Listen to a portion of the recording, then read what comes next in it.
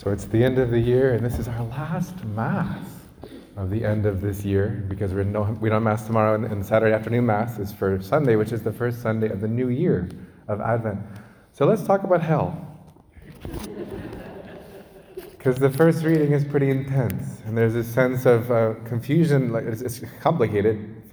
We long to be part of the bride, the new city, the eternal Jerusalem, adorned as a bride for her husband, that image of heaven, that image of the fullness and glory of the kingdom.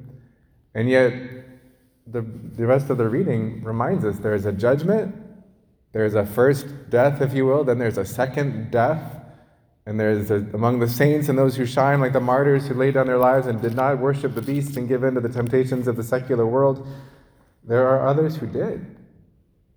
And it's not a really good situation for them. So I thought I would just be reminded, thankfully today we have a great understanding, almost too much so, that there is a heaven and lots of people who seem to go there. But the question is that for everybody.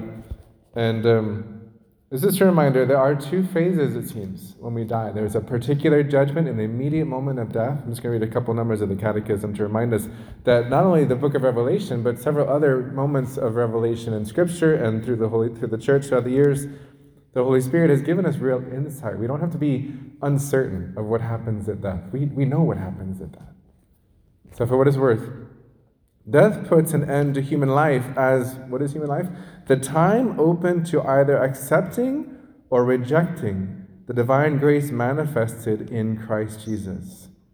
The New Testament, like we just read, and other places, speaks of a judgment primarily in its aspect of some final encounter with Christ at his second coming. That's the second judgment.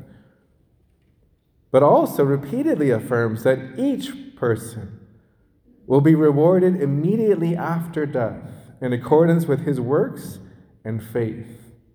We think of the poor man Lazarus, the good thief. That was a little question for the men's study group recently. The good thief, when Jesus says, "Today you will be with me in paradise." Like right away there's something. Immediately. So there's a final, they speak of a final destiny of the soul, a destiny which can be different for some and for others, good and bad. Each man receives his eternal retribution in his immortal soul before the resurrection of the body, at the very moment of his death, in a particular judgment of that one person that refers his life to Christ, either entrance into the blessedness of heaven through a purification, like purgatory, or immediately. Or immediate and everlasting badness, damnation. Not so good. There's a few numbers on heaven, the eternal city from God. We look forward to that. We're very confident of heaven today, so I'm going to skip that one. The mystery of the blessed, the communion with God, and all who are in Christ. Actually, let me skip this one. We'll jump to hell.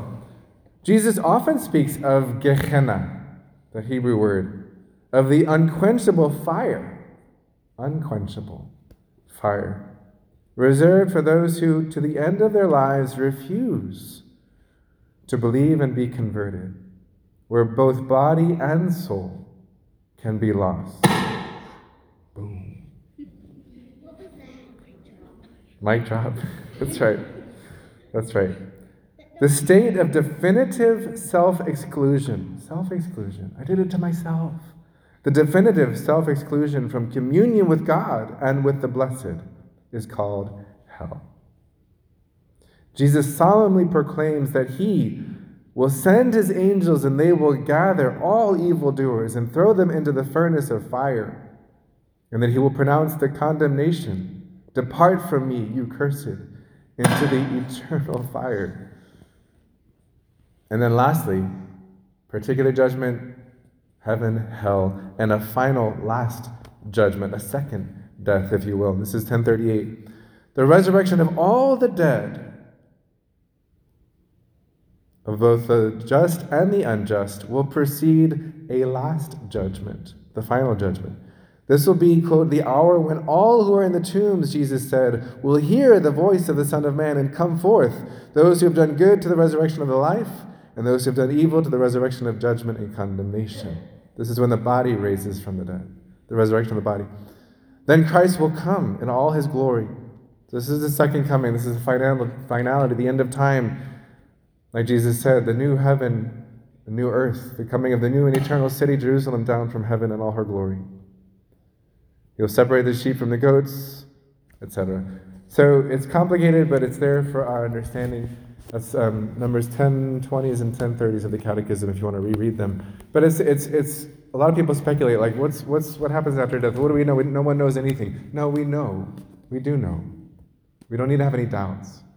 I mean, there's some gray areas, but the Catechism, the Holy Spirit has guided the church to have a clear understanding of things to look forward to, and our Lord's constantly reminding us. The last several weeks of November, like, be ready, be prepared.